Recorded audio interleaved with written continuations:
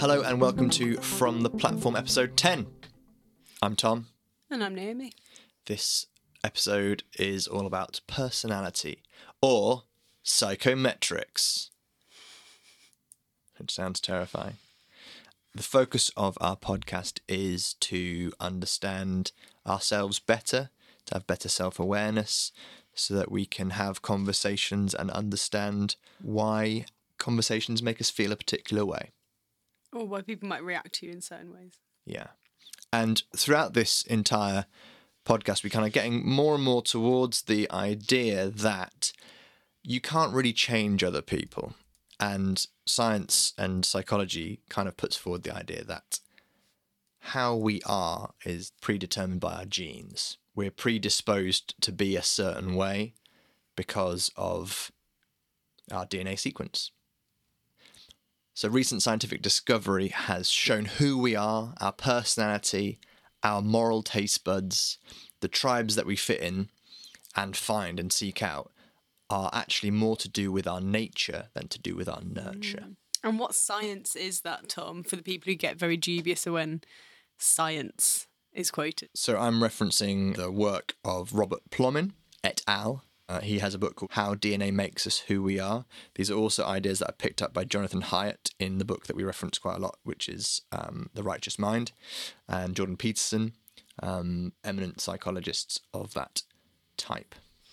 Yeah, I find it really weird because I think I've always thought of things as being nurture rather than nature. That makes a lot more sense to me. And also because you get into slightly dodgy political grounds, don't you, when you start saying things are nature rather than nurture. Kind of the extreme end of that is like eugenics and stuff like that. Yeah. So I think it Which is it why clashes after, with my yeah. own political leanings. And also after like World War II, when that obviously spawned into the horrors of what the Nazis did, all of that research kind of got It put wasn't in a fashionable box at all to do that and kind of research. thrown in a hole. Yeah, and it's only recently that people have more sensitively looked at what all this stuff means, because we've had a whole bunch of history that's really inhibited our research into this area. And it is really important because I think I was talking to you about, I was reading a book about Sure Start Centres, which is a children's centre. It was a government initiative to just give loads of support to children and families in the early years. Because the idea is that early intervention is most important to prevent, speech and language delay and cycle of poverty and that kind of thing. So, like, if it was pure nurture, then you could just throw loads and loads of money into all these early years schemes, train up all the parents, do loads of amazing early years stuff. But some kids will just have an inherent learning difficulty or developmental language disorder or dyslexia and these kinds of things that no amount of nurture will. They're just kind of wired that way, or, they'll have autism and their brain will be wired that way. And of course, loads of nurture and environmental stuff can help, but there's only so much that it can help. So in terms of making policy, it's really important to kind of know both sides of that research. Mm-hmm. So yeah, as weird as I find it, it's definitely something that you should think about. I think we probably touch on this in every episode, but yeah, it's just kind of what your expectations are of other people, isn't it? And I think if you've also got the idea of someone is perhaps just hardwired into this type of mindset and to maybe this personality type that we're going to go into, it kind of stops you maybe being disappointed in them and knowing how far to take it. But also, I think really should make us stop the kind of incredulity that we have when we talk about people, realising that these are just their inherent characteristics and we shouldn't gossip about people in that way and laugh about them as if we can't believe that they're acting like that, when actually there's loads of very solid reasons why they would be acting like that. And we should treat each other with more respect and love, really. Caught myself doing it the other day. Oh yeah, I mean, we all do it. Yeah. Okay, so what are we talking about with personality here then? We've all heard of personality tests, things that you can do without answer a bunch of questions, and at the end it pops out a little cartoon of a person that says, "You're an explorer." Sporty Spice. You're Justin Bieber. And some of those are based on no science at all. Indeed, Sugar Magazine. Very disappointed to find out. It's a very niche cultural reference for our worldwide audience. So yeah, we've all kind of experienced personality tests, but they do have a background in something that has been developed scientifically through observation. Well, some of them do.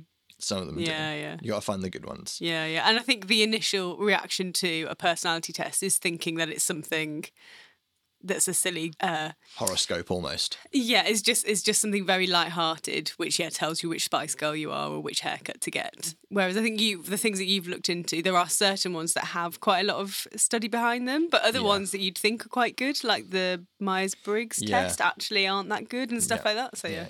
So with the personality test, no one ever set out to kind of work out whether all of our characteristics distilled into categories. It was more of an observational method over time.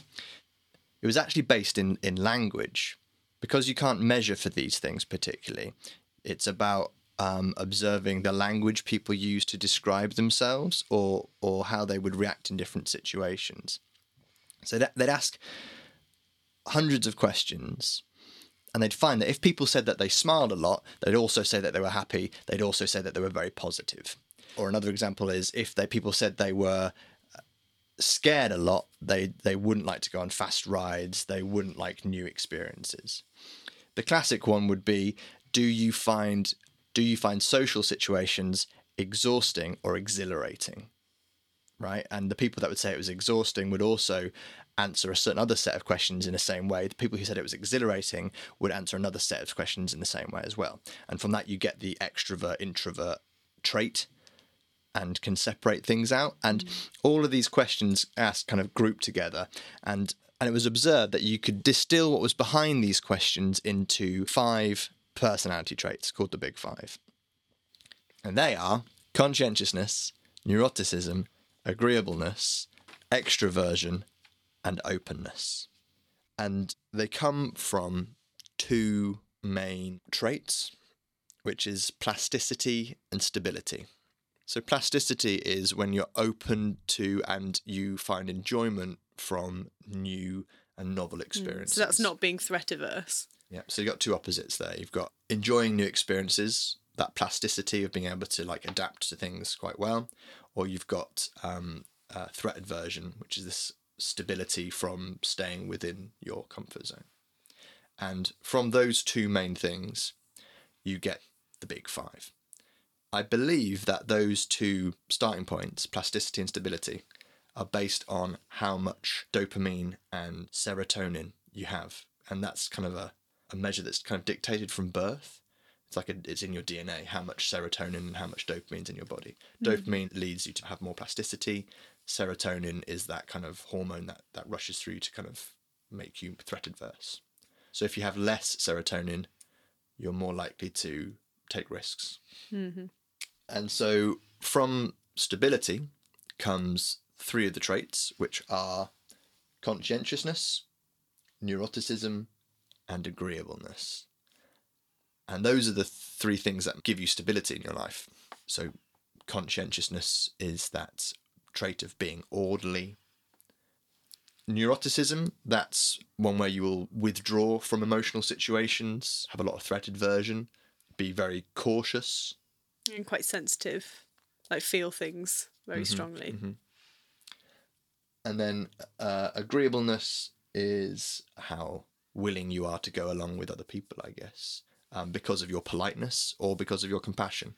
So if you're a very polite person, you will maybe not want to get into an argument because you'd rather not upset things, cause divisions, and keep that stability. So that's conscientiousness, neuroticism, and agreeability. Those are the 3 that come out of that serotonin-led stability hormone. And then out of plasticity comes extroversion, which is enthusiasm and assertiveness. And the other one is openness. So how open you are to new ideas and how able you are to think through new ideas without them triggering any threat aversion from you.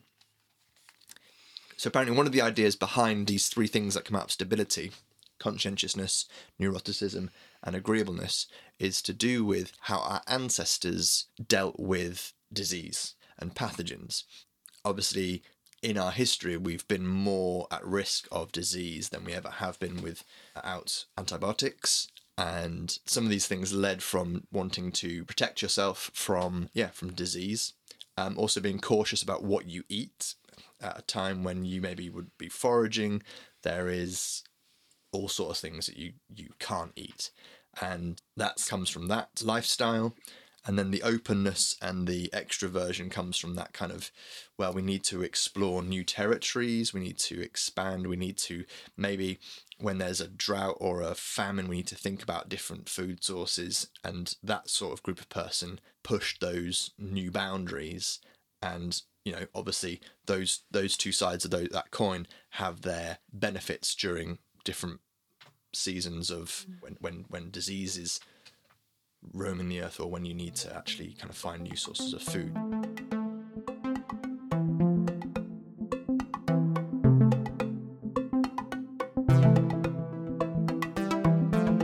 So what's the example of agreeableness? I'm interested in that one. So agreeableness, you can be agreeable because you're either polite or because you're compassionate. And either one of those things will mean that you embody this trait of agreeableness. So you're either agreeable and go along with something because you have maybe a sense of duty that you just have to kind of do it and be polite to everybody. Yeah. Or maybe you go along with it because you're like, oh, this means a lot to these people. I'm going to really help them with something.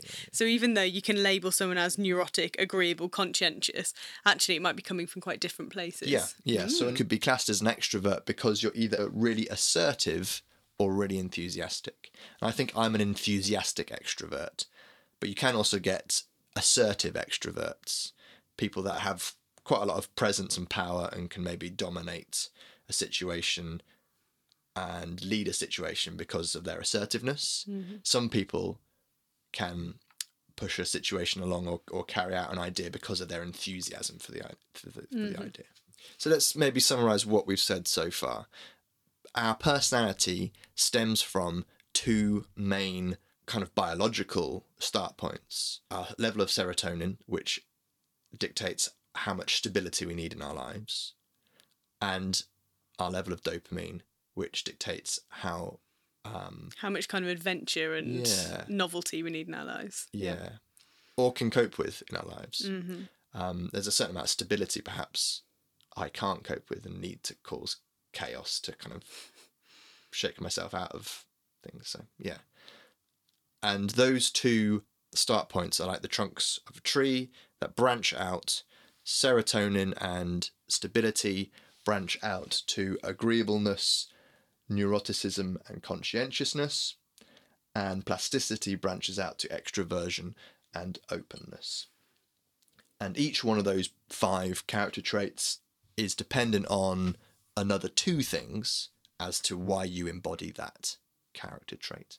So you're either agreeable because of politeness or because of compassion. Tom, last year we both did one of those like questionnaires to have a look at what our big 5 traits are. Mm-hmm. And also I've just remembered, because I'm looking at it in my notebook, the acronym is CANOE or OCEAN, to remember them. So like C for conscientiousness, A for agreeableness, N for neuroticism, O for openness, and E for extroversion. That was it. Yeah. So Tom, I was quite high in conscientiousness and you were not very high. We were both that's very true of us, isn't it? Mm-hmm. I'm aware that I'm not particularly orderly. I like to do things quite spontaneously, kind of on a whim. I'll start a lot of things, but I'm not particularly good at finishing them. Whereas if I'm going to do something, I'll do it properly. Yeah. And therefore you're not that spontaneous because you know that you don't want to do just something randomly because you want to finish it. Mm-hmm. Yeah, I like to-do lists. And also that's why I get stressed out at work. Even if I'm somewhere where no one will ever check up on me. And to be honest, no one ever knows what a speech and language therapist actually does. So I could just do whatever I like. But I'm really conscientious, so I have to, like for myself, I have to do a really good job. Was it the Amish that are quite conscientious? They no, make sure... it's a Quaker thing that the inside of a product is as good as the outside. Yeah. But that's because God can see everything. That's not so much because they're conscientious. Anyway. That's an element of conscientiousness, I guess, spiritually speaking. If you feel that God can see everything you're doing, then there's an element of conscientiousness there that might resonate with you, and you'd pull out that characteristic of God into your life. But maybe and I'm going to try my hardest, and I might screw up, but I know that God will forgive me. Is maybe more of an extroverted or open way of viewing God. We hadn't thought about that, have we? Like in this, when we were talking about this, the idea that we probably then project our own personality types onto God. What God is, Yeah. Which, again, when you've got the element of this kind of sanctity of talking about God and talking about an inspired holy book. Yeah. If you're projecting your conscientiousness onto that. But when you can see other people doing that as well, you know, certain people have a view of God that God is vengeful and is wrathful and all that kind of stuff. Other people are just kind of like, no, it's all about love and forgiveness, all this kind of stuff. It's often projecting your own personality onto God, isn't it? So when you can see other people doing that and you've got something that is divine and has an element of sanctity and holiness to it, it's even more kind of provoking because it seems more important, doesn't it? Agreeableness, we were kind of the same, which surprises me because I think I'm a lot more agreeable than you. However, so this is where it comes in that a trait like agreeableness has two inputs, and those inputs are politeness or compassion. So there's two different reasons why you might manifest that personality trait. So we scored in that test quite similar for agreeableness, but I'd say we're agreeable in very, very different ways. I would say I'm kind of very anal and polite about things, but you're very, very compassionate. So like if we were going to someone's house and there was the bit after lunch, I would sort of hang around in an effort to sort of try and tidy up, even though it's clear we're the guests and they just want us to go and sit down, whereas you would just stride straight into the lounge. Whereas I'd be like, oh, I'm really awkward about it. But with people who are having difficulty or people who are kind of really maybe struggling socially, you are very, very compassionate and very good at doing really meaningful work with those people. So my take on that would be... I complimented you. We're both agreeable. If I knew that we were around someone's house and they were going to do the washing up, if I knew that they were the sort of person that really didn't want us to help them do the washing up, they would just get on with it, it'd be fine. I wouldn't bother with the polite nicety of even pretending to ask them to do the washing up. I'd just be like, they clearly don't want us to wash up. I'll just go and sit down somewhere. Whereas I think you would still go through maybe that routine of, are you sure? Yeah. Can I help you do something?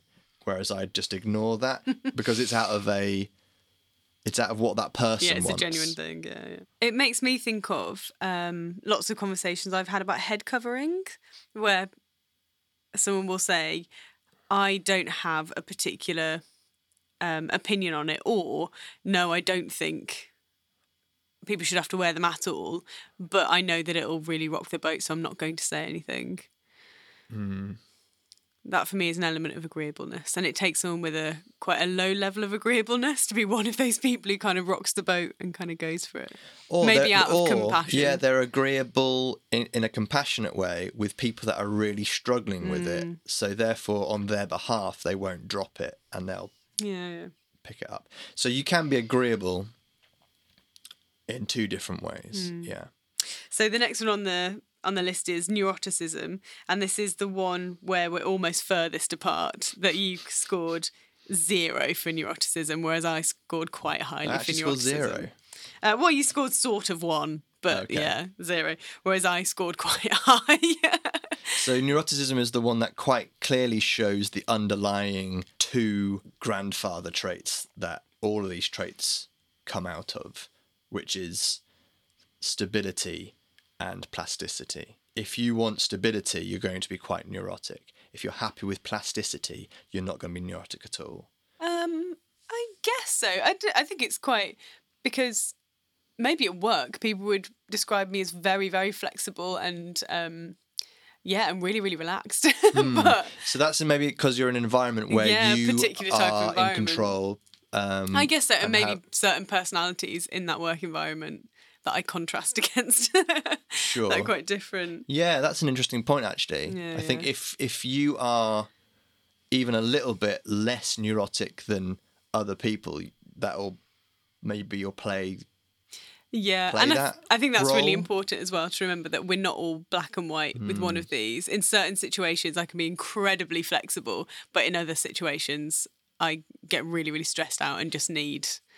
Yeah. So there's a potential that, say you're in a situation with lots of neurotic people that are kind of really making sure everything is stable, you can afford to be less neurotic, and you can afford to throw in some new ideas or be different, because actually maybe you feel like you're in a stable space because of other people's neuroticism. Whereas if suddenly all those neurotic people leave and you're left to be the only person in charge, your neuroticism probably doubles down. Yeah, and it would definitely. come to the fore a lot more in that sort of So situation. if you feel like you're the only person who's volunteering for anything, you're the only one doing Sunday school, or the only one who's ensuring that a certain person gets to Bible class every week, then you can really double down on that. It gets really stressful and you can start kind of blaming other people and thinking about other people in a certain way. So the next one is openness. And this is the one where we're most similar, that we score very, very highly in openness. And the idea of the open personality trait really reminds me of a Bible class that we once had, where someone did a talk just giving examples of where the Bible references homosexuality as a sin, went through each of those and explained how they're not necessarily applicable to our modern day understanding of a kind of a gay couple. Yeah, of just a monogamous, faithful, consensual, homosexual relationship, basically. Yeah, so there were like verses that were probably about Yes. gay rape or exactly. horrible things that were like... and to do with like idol worship and paedophilia and Yeah. more to do with like the Greek and Roman culture at the time and that kind of thing. And it was really, really interesting. I don't want to simplify everyone down to these personality types. There's obviously lots of reasons why people react in different ways to things. But I remember there were two polar opposites in the room, of one lady who was just kind of no, like absolutely hated the idea and couldn't even begin to engage in a conversation about it. It was just completely rejected. Yet there was another person who is a really, really open person.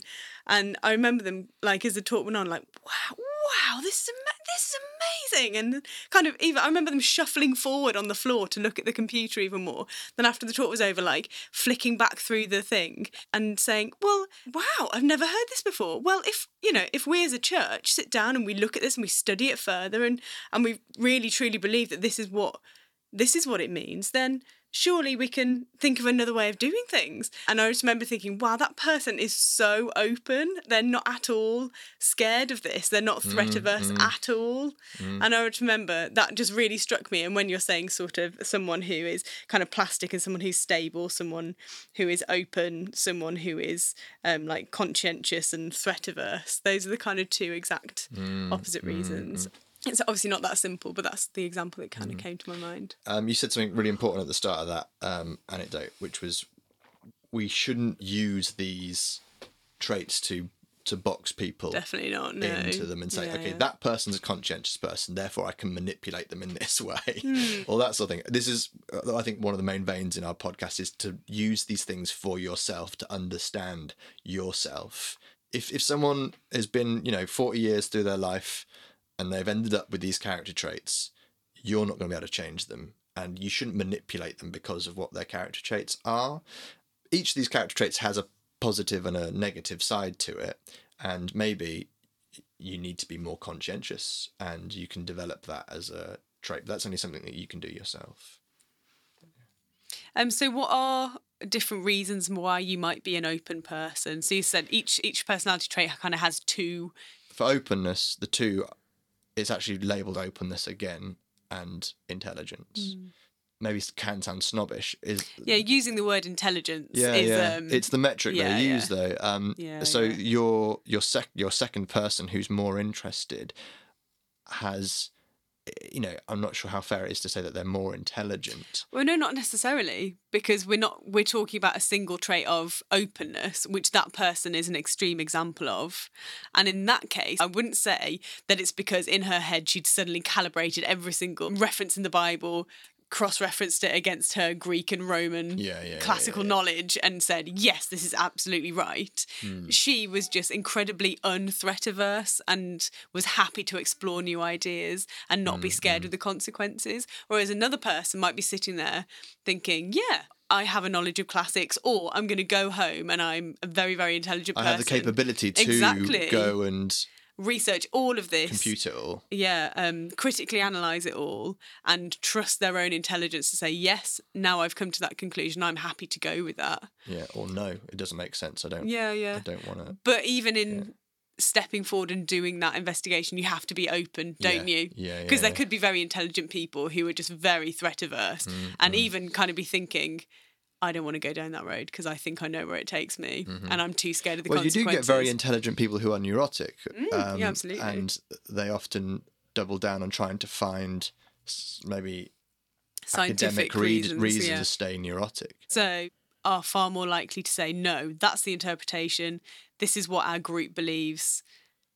Staying within the group is by far the safest thing. So I'm going to kind of use my intelligence to, like you said, double down on what are the reasons why this is definitely historically and scientifically true. I'm going to research and use my intelligence to research all of the geological information to find reasons why. Yeah. Why our interpretation is definitely the same, and ultimately nothing has to change. Yeah. So the last one is extroversion, and again, I think this is to do with different types of extroversion, but we were kind of the same, weren't we? We were both a little bit higher than average in extroversion. So, Tom, what are the two elements of extroversion? And enthusiasm. Oh, yeah. So we did talk about this, didn't we? So certain people are just incredibly assertive and can get everyone to do what they say, like really influential. Whereas other people maybe have more just an innate, infectious enthusiasm. And I'd say you're more the kind of infectious enthusiasm kind of thing. People just go along with you because you're having such a fun time.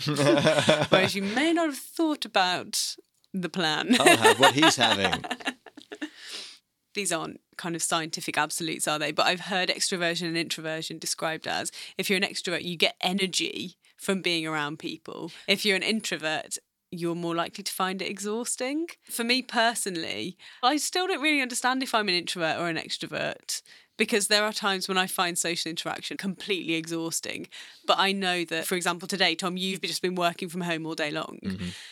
Whereas if that had been me, I would be incredibly depressed at the moment because I need some sort of really meaningful human interaction. I couldn't possibly ever spend the day on my own. I think it's interesting that since we've been married, we've swapped a little bit in that regard.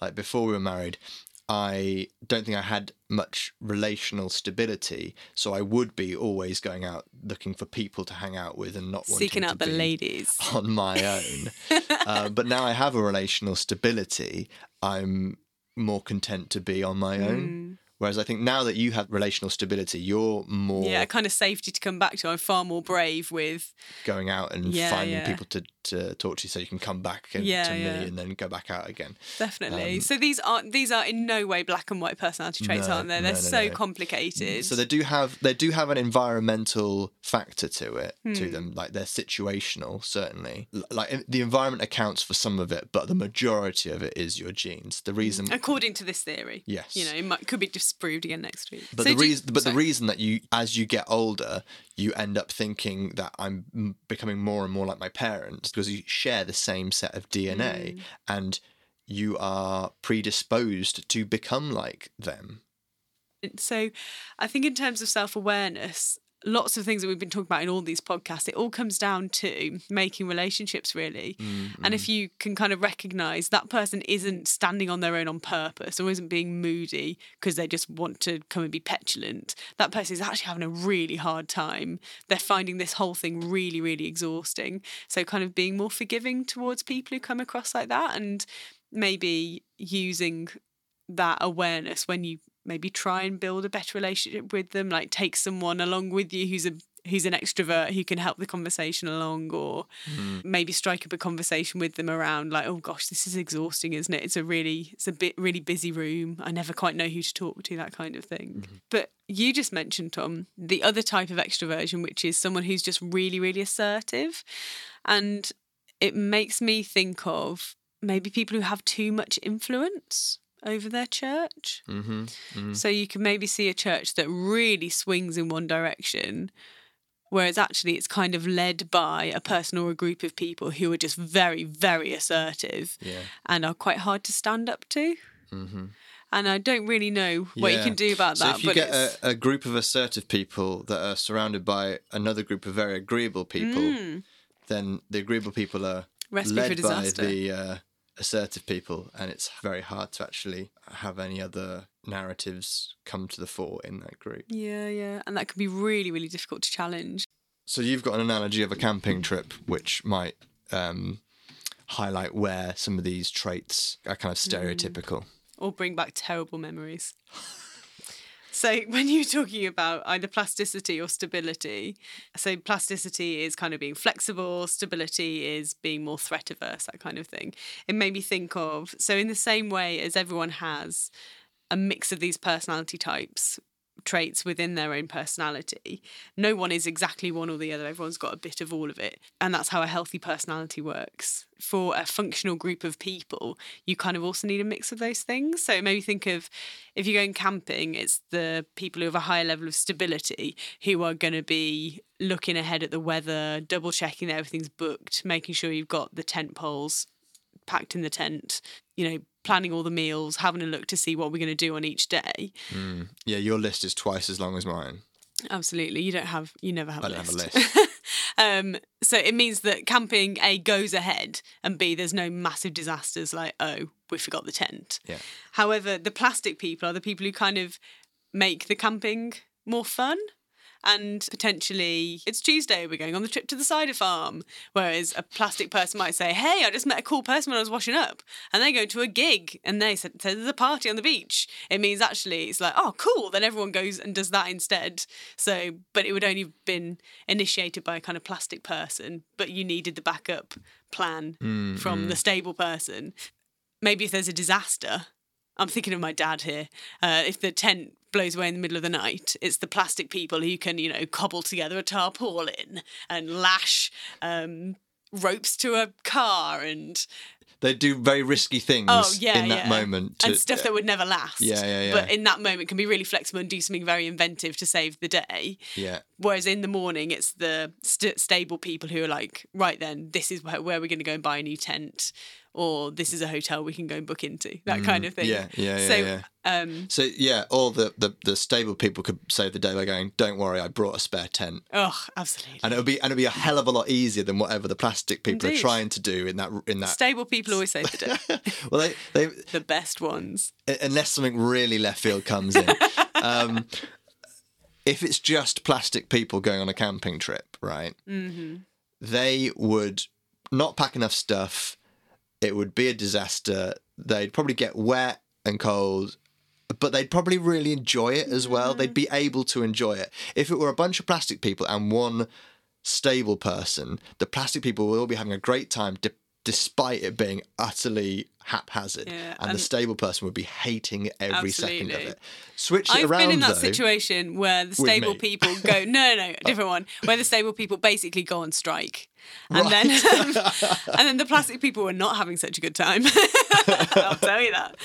Yes, but then you can switch around, like if it's all stable people going and one plastic person goes along with them, they might have a really rigid formulaic way of doing everything, and the plastic person's like, oh, can we stop here? Look at that thing, it looks great. No, we're driving past. No, don't be an idiot. We're doing this. Yeah. And I think I've been that plastic one plastic idiot. Billy plastic no mates.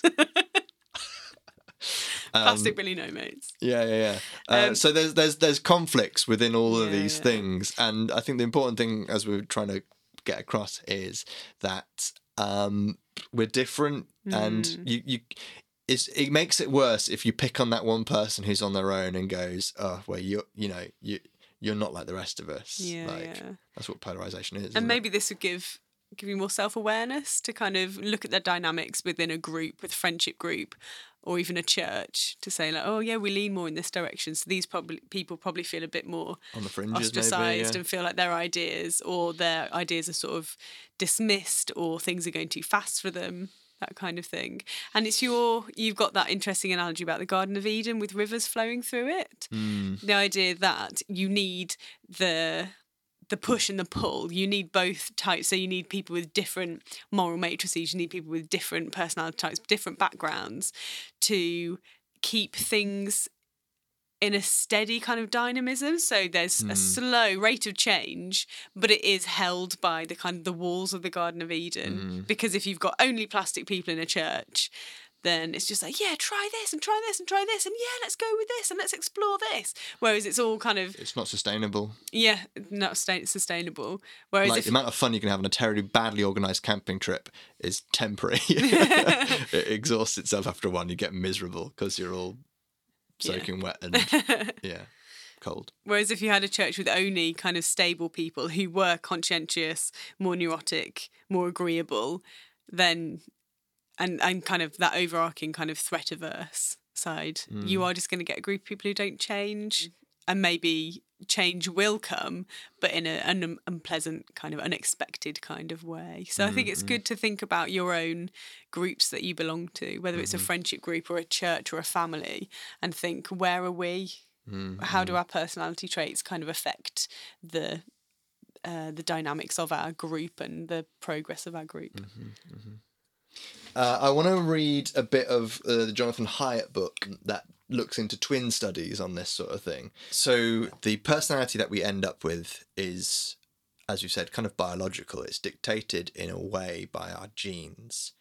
There are twin studies that are very interesting, that kind of show that twins that were raised in separate families often end up with the same character traits as their parents, their non-adopted parents, their real parents, suggesting that many things in our lives are dictated by our nature rather than the way that we were grown up. And that to me is so surprising. That goes against the way I think about everything. For me, everything is nurture. But yeah, it's really interesting, isn't it? That part of the book, it's quite shocking actually. Yeah.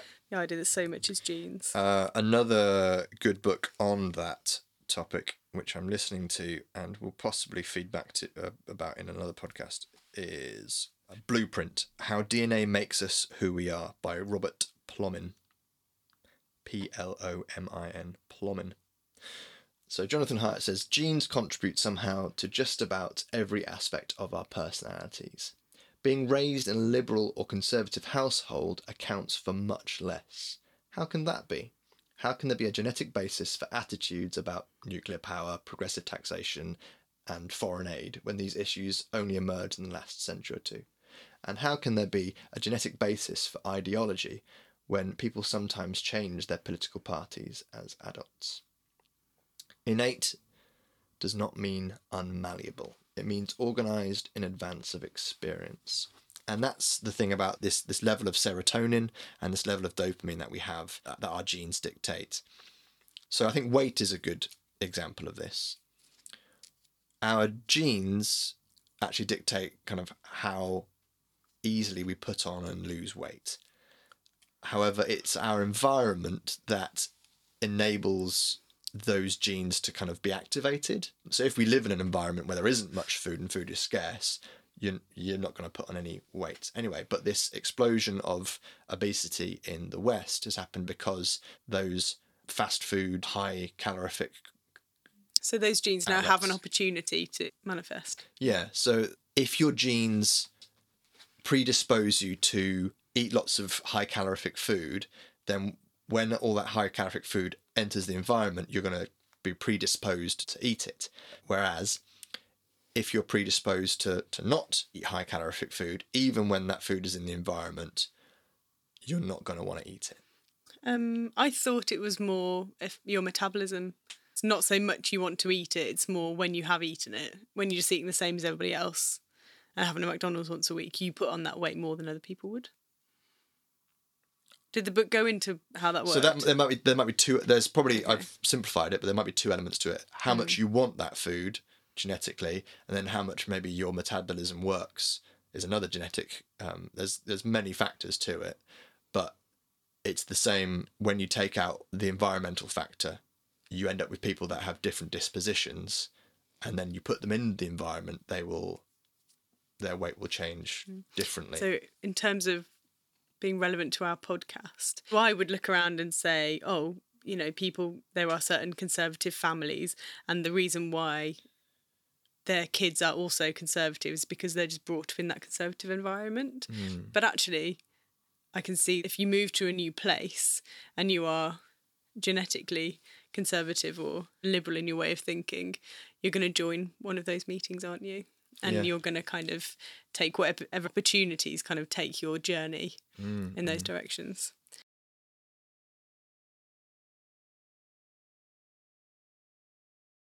So you mean don't be disappointed when you're having conversations with people that feel like they're futile and the person's not changing their mind or they're really digging their heels in. Or if you can't understand why someone's taking a certain view when it's clearly upsetting people, or someone wants to do something when it doesn't seem like a very conscientious thing to do. Like, these are kind of inbuilt traits that we have. Yeah. And maybe be more aware that if you're going to have a conversation, you may need to structure the entire thing to allow for some stability for some people. Yeah, maybe be aware that, okay, this person is highly conscientious and maybe neurotic. I'm going to be gentle with them. You need to be able to be that person that says, listen, I've got this idea, you might see it as a pathogen, and I will approach you gently with it so you don't feel as threatened by it. Or, I can be gentle as a dove to you. In terms of practical things to take away, it is quite useful to do this kind of test. And maybe you and, your close friend or you and your partner could do it. And then just think about the way you interact because of what obviously we're talking about in this podcast, like how we interact in the Christadelphian sphere. Like, think about like, oh yeah, that was a really difficult conversation. Oh, because that person is super extroverted and open and they just want to go for everything, whereas I'm really conscientious and I was really worried about offending these people. And it makes you give allowances to other people for the way that they behave sometimes. But realising why something really affects you. And I think also a warning is don't use a personality test to double down on the way that you are and decide to not change.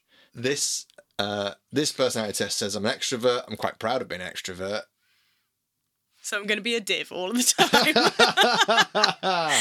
So I'm gonna just flout that, and everyone else will tidy up after me. The idea is to be self-aware, maybe, but also to not beat yourself up when people have an issue with you for maybe wanting to ask more questions and open more things up, and people being like, "Oh, can't you just be happy to believe this and be quiet and stop annoying people?" It's No, and this is like a healthy thing that we should have a mixture of people in our community so that we can open things up, but also like have some stability when we need to, when we're going through the mundane, the regular things that we need to get done in our ecclesias. Let me just read this because this is interesting as to how we end up with the personality we end up with, and I think that's a useful thing to understand as well. So this is continuing on with the John Hyatt content from his book, The Righteous Mind. Let's imagine a pair of fraternal twins, a brother and a sister raised together in the same home. During their 9 months together in the womb, the brothers' genes constructed a brain that was a bit higher than average in sensitivity to threats, so high in serotonin, a bit lower than average in its tendency to feel pleasure when exposed to radically new experiences, so lower in dopamine. The sisters' genes made a brain with the opposite settings. The two siblings attended the same schools, but they gradually create different worlds for themselves. Even in nursery school, their behaviour causes adults to treat them differently. One study found that women who called themselves liberals as adults had been rated by their nursery school teachers as having traits consistent with threat insensitivity and novelty seeking. But traits such as novelty seeking are just the first level of personality. The second level is our characteristic adaptations. So he's showing in this story how the girl from this set of twins, who's got less threat aversion and high novelty seeking, is already at nursery school considered by her teachers in a particular way. So the environment is already treating this girl maybe differently as it would treat the brother. And so they're already on different paths because of the slight differences in their behaviour from birth. It continues, these are traits that emerge as we grow. They are called adaptions because people develop them in response to specific environments and challenges they happen to face. Let's follow our twins into adolescence, and let's suppose that they attend a fairly strict and well-ordered school. The brother fits in well, but the sister engages in constant battles with the teachers. She becomes angry and socially disengaged. These are now parts of her personality, her characteristic adaptations, but they would not have developed had she gone to a more progressive and less structured school. The sister chooses to go to college in New York City, where she majors in Latin American studies and finds her calling as an advocate for children of illegal immigrants. Because her social circle is entirely composed of liberals, she is enmeshed in a moral matrix based primarily on the psychology of care and compassion. So, basically, these starting points that they have mean that people react to them in different ways and set them off on different paths. And this, the sister ends up more open because her experiences mean that she goes more into art, more into care and compassion foundations and things. So she might be quite agreeable, but she's certainly probably going to be more extroverted. She knows how to fight her battles. She's gotten into scrapes at school and into arguments with the authorities, and she probably built confidence from that. The brother, in contrast, has no interest in moving far away to a dirty and threatening city. He stays close to his family and friends, earns a degree in business, and then works for a local bank. He becomes a pillar of his church and his community. There is occasional talk in church of helping victims of oppression, but the most common moral themes in his life are personal responsibility and loyalty. So the brother develops, through his environment, a personality that is more conscientious, maybe more neurotic, but maybe has some extroversion because of his leadership role and his assertiveness, right? So his initial innate personality traits are being reinforced by his life choices that he chooses to do conservative style things and spend time with conservative parents' life people. choices in terms of which school they went to and what sort of the teachers he kind of encountered and things. So for me, I can relate it to this in terms of I went to a school where the music teacher was excellent. She organised lots of brilliant music trips, and the music room was always open for us to go and play music and practice music and things. And having that space for being creative probably led me to being able to practice that trait and being more open in terms of exploring new music, making friends, and performing and doing those kind of extroverted things, right? That was a real foundational thing for me. And so I'm predisposed to that in my genes, and that environment allowed that to nurture. If that music department hadn't been there and I went to a school that was less interested in the arts, I may have become more rebellious because I would have come up against more of a brick wall in terms of having an outlet for that sort of thing. And that could have changed my personality. That's a good place to stop. So the WCF have some podcasts called A Little Faith, and their latest one is called In Conversation with Jose Bevia. He shares how music is a vital part of expressing his faith and giving glory to God. Playing the piano and creating music is a place of communing with the divine and being a vessel for it. He expresses how natural beauty and creation are such a source of inspiration for his musical composition. So that sounds really interesting. Check it out.